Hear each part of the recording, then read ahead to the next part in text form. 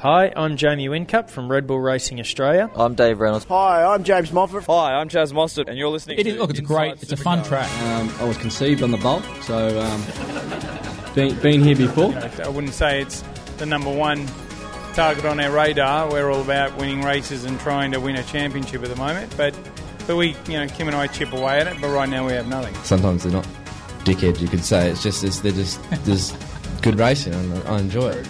From the racetracks across Australia and around the world, here's Inside Supercars. Hello and welcome to Inside Supercars as we change the format once again this week from three people last week to Tony Whitlock from Auto and Race Facts. Good evening, Tony. Good evening, Craig. Look, we had an interesting conversation on last week's show about Le Mans, about international racing, and I thought we'd continue it on because you're fresh back from Europe and have certainly been taking a lot of notice about what Aussies are doing overseas. Yeah, look, maybe I'll just make mention about it was the first time I'd been a member of the GA, General Admission, since 1985. So about every 30 years I go to a racetrack where I'm not a member of the media, I'm just walking in the gate. And can I tell you that going to an Australian car racing meeting is a much better thing than going to one in Europe. Last year I went to America, to NASCAR, to IndyCar and to Historics. And I think even there, Australians are better served in this country than going overseas because toilets, food, viewing areas are much better done at Australian races than they are overseas. And I'm not complaining. I'm not trying to, put a downer on anything of those things. It's just the bare fact. That was my experience. Disappointing. I stayed for half of a 24-hour race, and I didn't see the most exciting part. But I think a large number of people probably didn't see the most exciting part in the last 3 minutes. But it was certainly interesting to go and do and see, and I'm glad I did it. It has been also very interesting to see the ebbs and flows in Australian motorsport and how they ebb and flow overseas. We've seen strong British touring cars, we've seen strong world touring cars. At the moment we certainly have GT3 on a huge up, and sports cars, they are a fickle sport or avenue of the sport because they so heavily depend on manufacturer backing. But you always have Ferrari there. You always have your one or two brands that are putting significant money into it. So whilst it might not be the breadth of the field like we see in Australia, there are some very quality race cars on the track. Absolutely. I went last year to the Monza to see the Blancpain Series. And it was really interesting to see that in comparison to going into some Australian GT Championship events, and somewhere where those cars were the hero cars of the event. So it wasn't like they were taking a back seat to V8 supercars. And the Blancpain Series is very much like a slightly larger version of Australian GT. And, that they don't have as many events as the Australian ones do, I don't think, because they split it up into two, in the same way Australia has as well, with sprint and endurance. And where clearly Stefan Rattel has had great success in turning GT3 into a major worldwide event. And obviously, with Bathurst becoming part of an Asian championship, it's going to see that grow as well. It's fantastic to see the number of Australians who are going to be competing at Belgium. I don't know. I think it's the weekend after Townsville, isn't it?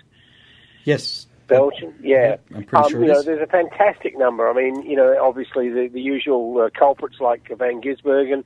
Jono Webb's going and driving a Lamborghini over there. There's Roger Lagos and there's Steve Owens and all these sort of guys. And they've all got really good drives. And it's fantastic to see. It's not just they're making up numbers or anything like that. They are in places of, great repute. One of the interesting things that's certainly happened in the last few years, and obviously we've seen a number of Australasians, obviously Scott Dixon and Will Power both become IndyCar champions. But to see in way in which the American network has grown so well, and their stairway to the top through Formula Ford 2000, through Mazda Series, Indy Lights, and then obviously Indy Cars. And, just recently, I can't remember where the event was, but there were 3 Australian kids who were on the podium in a Formula Ford 2000. I mean, it just identifies how much more accessible and achievable it is to go to the American route. And so, obviously Matty Brabham, he did extremely well going and racing there in Formula Ford 2000, Indy Lights, and, becoming a winner. And obviously has had his Indy 500 start. So that's wonderful the way and seeing that's done, whereas Formula 3 and all those avenues had become so horrendously expensive. I mean, the last one, Scott Pye, was probably the last kid who actually was off in F3. But we've seen Will Davison, Will Power, so many of them try that route and run out of money. It's just going through Europe. It's just a very difficult way to try and get to the top, whereas America seems that just a little bit more, within reach. Yeah. We'll take a break here on Inside Supercars, but there's plenty more to talk about when we return. Join in the conversation. Post your thoughts on our Sport Radio Facebook page. Hi, I'm Fabian Coulthard, and you're listening to Inside Supercars. Each week, join the Inside Motorsport team as they look at all the news from across Australia and around the world. Yeah, I mean, it means a lot. Through the years, a lot of reference this race as one of our majors. 600 miles around here is no easy task. We're able to beat the 211 boys and meet Anthony Begley in the final, which we were able to take the win off him. So it was a great weekend for the Rapstada family. Inside Motorsport broadcast on community radio and online at sportradio.com.au. Hi, I'm Fabian Coulthard, and you're listening to Inside Supercars. Welcome back to Inside Supercars. Tony Whitlock and Craig Revell having a discussion about what Australians have been doing overseas, following on from our conversation on last week's show. And Tony, you spoke at the top about how Australian race fans get it so well. And I think that's an interesting point to investigate, because numbers are starting to come back to the racetrack, and obviously there's quite a bit of difference between the way Europeans put on a motor race to the way we do it here in Australia. And I particularly remember Mel Kenyon talking to me about Speedway, where if they've got a speed car, or a midget show as they call it, it's only midgets on there. Whereas you go to the Speedway in Australia and you'll get, bikes, cars, open-wheel cars, sedans, all on the one program. And I think that's one of the things that is unique about Australian, certainly Speedway, but about Australian motorsport. But it also is to the detriment too, because you then are trying to pump in so many different things, so many hours of TV, and you're not really headlining the act, as it were. And you're not putting a nice border around the prestige product. I'd say that probably the start of all this was maybe from the days of Bob Jane at Calder in the early 80s, or maybe late 70s, when they were putting on events where there were multiple categories. And of course, it all changed in 85 when the debut of FIA Formula One in Adelaide. And for the first time in Formula One, there was sort of like a wall-to-wall schedule where cars were rolling out, and they picked up, probably what Bob Jane and maybe an Ivan Stibbard and others had done at race meetings, and Alan Horsley, of course, at Oran Park, where you're keeping the crowd entertained by cars, one event after another. And maybe it was to the detriment, but it did change forever the way in which Formula One was looking at things. I mean, of course, for 9 of the 11 years, I'm pretty sure, the Adelaide organisers, South Australian Motorsport, won the award as the best organised Grand Prix. That's a phenomenal record, and of course, it was that very same organisation that taught Eccleston and Fokker how to actually do corporate entertainment at a track. They never had a paddock club like they did in Adelaide in 85. And suddenly, the whole world of Formula One was changed, because it could be seen where people were going to be treated when they were corporate guests in a manner they'd never had before. And it was that typical thing, of course, in Australia, where oh, we don't know how they do it overseas, but this is how we're going to do it. And suddenly it was the new benchmark, and it was really interesting. I remember actually talking to Mal Hemmerling, who was one of the organising committees, first of all in South Australia with the Adelaide Grand Prix, and then later on with at Eastern Creek with the motorbikes. He was involved heavily in organising those first meetings.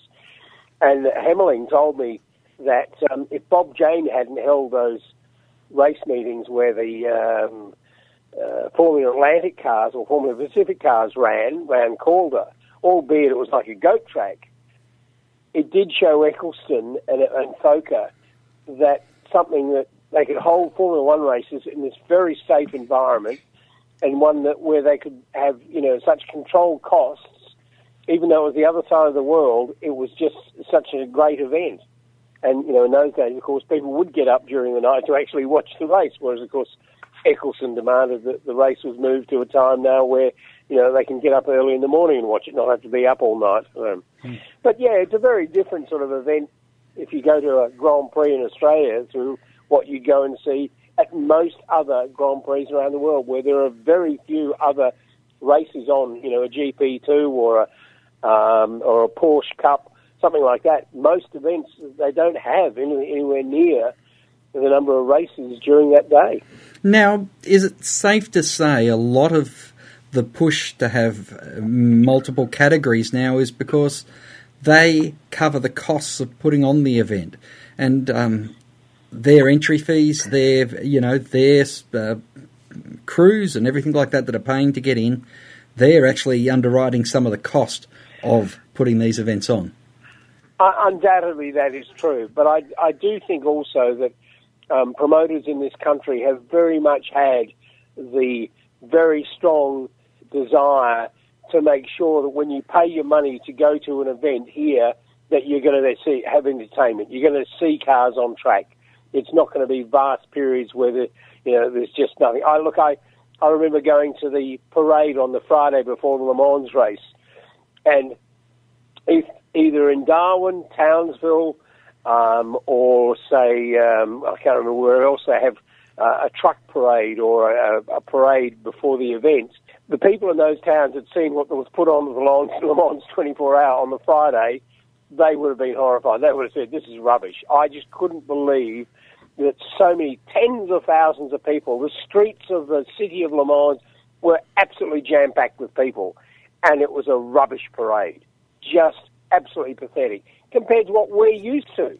Looking at one race in particular, and that is the Bathurst race, multiple changes over the years on that race, and I don't know whether it's been to the benefit or the detriment, but now, it used to be you'd have a morning warm-up, you'd have almost like an Indianapolis 500 build-up to the race with bands and shows up and down the pit straight, and then you had the race. Nowadays, you have at least a Ute, maybe a Porsche race. Well, at least a Ute and a Porsche race, maybe a TCM and Porsche race, all on before the main fair. Is that the best way to go? Or is it just, you're just trying to put too much on and, not offering the... Look, I think that I actually heard that Tim Cindric, the Penske's right-hand man, had said that he thought that the Bathurst pre-race was better than the IndyCar 500 pre-race. Well, they're vastly different because they start at different ends of the day. So, that's the starting point. But, look, I'm of the opinion that putting on all those races beforehand, I don't think it belittles the main game or the main race, and it gives the crowd a build-up and some excitement. I think it works well the way it does, and it certainly provides some great excitement in the lead-up to the start. Well, a break here on Inside Supercars, and then we'll turn our attention to Townsville. The views expressed on Inside Supercars, including the panellists and guests, do not reflect the views of the network, Thunder Media or Sport Radio. Any publication or rebroadcast of the show without the expressed written permission of Thunder Media is strictly prohibited. Each week, join the Inside Motorsport team as they look at all the news from across Australia and around the world. This year in Formula 3, I think it's a fantastic environment for me to be doing that. However, I believe for myself, a sustainable career in tin tops such as V8 Supercars in Australia is where I see myself. Second crack at the Australian title since we've been back, and a bit unlucky the first time that we ended up with a win there at Speedway City 2 weeks ago. Inside Motorsport broadcast on community radio and online at sportradio.com.au.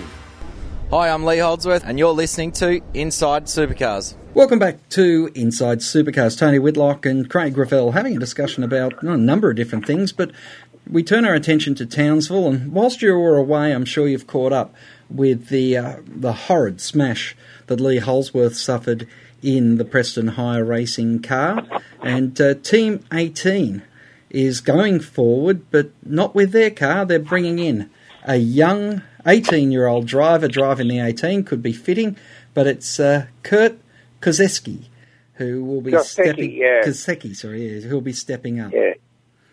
Yeah. Look, I would think that this is a minimisation of costs for Charlie. I'm not suggesting that he's running short of cash at all, but rather than he's already got to put a new car on the track, so rather than rushing out to get one and out there for Carl Reindler, doing a deal with Kosecki. I mean, the kid and his father obviously want to be racing in the main game in a couple of years, so all points to it. I think it's terrific that he's getting this opportunity, and obviously the Jeff Gretsch run team will no doubt put the kid out there in something that'll be worthwhile, and he'll learn something, and the team obviously will learn a little bit and get ready for when Lee comes back. And, of course, interestingly, we see the fact that it looked very much like Charlie wasn't going to be able to get a rolling chassis to put a car together. And so he's called the deal a lifesaver, because if you don't turn up at a race, that's $250,000. That's money for nothing, really, and you're better off making sure you have a car. It was $150 per event. It might have changed. Oh, but, sorry, I might have put an extra 100 on there. Sure, they would take an extra 100 but for yes, it. Yeah, no doubt. But it obviously saves that and means that there'll be a car on the track, and no doubt that there's a fairly complex arrangement on who's funding what and things like that. But it would seem that driver Team 18 and Charlie, they're working towards having a good event for the Enduros, a good entry for the Enduro races. And a week after doom and gloom for Queensland, all the deals got signed as expected, and it's interesting to see that Townsville this weekend is going to be going for a fair bit longer yet.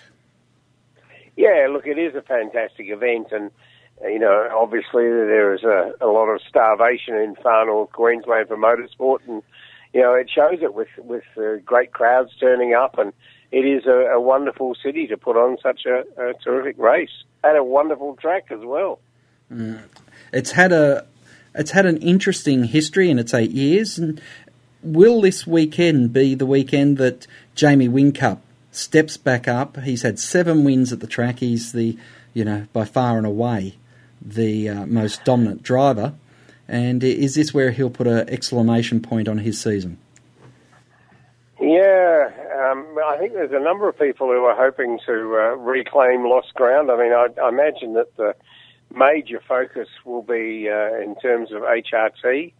There's certainly been floundering, and it's been a track where they've had enormous success in recent years with Garth and James. So they'll be looking to get back on a podium or two. And then, obviously, Triple Eight, they've had good success as well with a number of their drivers. So, yeah, it certainly will be an interesting one. And no doubt, with a very small spread over the top 6 or 7 drivers in the points, it'll be a reshuffle again for those who have a good weekend and those who don't. The great thing about this year is it's not just people in new cars and people in new teams. It's people who are in better places. people who are in environments that are attuned to where they are, like Fabian and one, and look, even Dave Reynolds. I mean, I think they're going to achieve more consistent results that Erebus hasn't had for a number of years. So I think that there will be a lot of good things to watch this weekend. And, of course, Slade, Caruso getting on the winners list, or Caruso returning to the winners list, it all bodes well for it's not just two teams anymore, Pro Drive Racing Australia and Triple Eight. It's really a much wider field.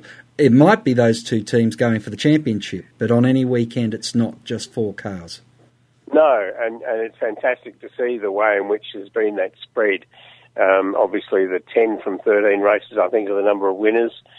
It's interesting that the dominance that hasn't been there from any of those other teams, that Pro Drive and Triple Eight haven't been able to dominate, nor have any of the teams. It's been a real up and down for everybody. What's the most unique thing about this track at Townsville, though, Tony? The fact that it's got two distinct aspects to it. One, of course, is like any street course with the bumps and the railway crossing and various things. And the other part of it, where there is so much of the track that is like a permanent race course. So you've got those two very distinct things. And to see in which it's how well you do in the bad part. It's how well you do in the rough, bumpy bits, the curbs and those sort of things. And obviously, over the last 8 years or so, there's been some dramatic changes in the way in which the cars are set up because, the improvements have been made in shockers and springs and setups and the understanding of them. I mean, it's interesting to see just recently where Brad Jones has signed a deal with Pratt & Miller from the States to get involved in it.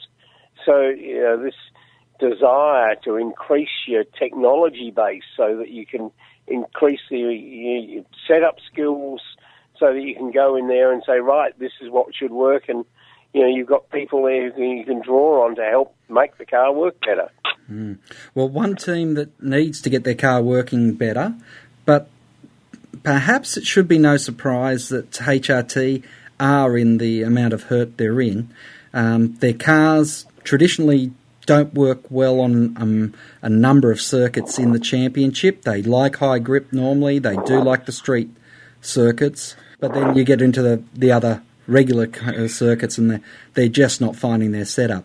So with all the changes that HRT have been pulling engineering-wise, do you think they are really ruling themselves out of this year, or are these changes going to pull some results? If you sort of came out of the Adelaide weekend and thought they were going to end up in the pain they are, it's hard to conceive that's happened.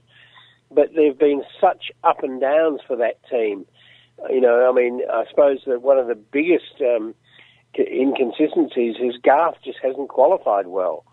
We all know that, when it comes race day, that Garth is capable of bringing a car from the back of the pack. I don't know if he's had the most race places gained this year or not, but it certainly looks like he has. But Courtney hasn't done bad with that either. He's been able to drive through the field. But the problem is you don't want to be driving through the field. You want to be driving away from the field. Well, yeah. I mean, particularly when you see them, as it happens, they're losing doors on their way through the pack up in Darwin. Clearly not the way in which you want to be bringing your cars back, also damaged and busted up. And particularly when they're already, it looks as though sponsorship-wise, they're already fairly challenged. Are they much chance of keeping their driver lineup? Yeah, that's right. Look, it's. I think it's very important that HRT does get back up there because they're an important part of the history of this sport.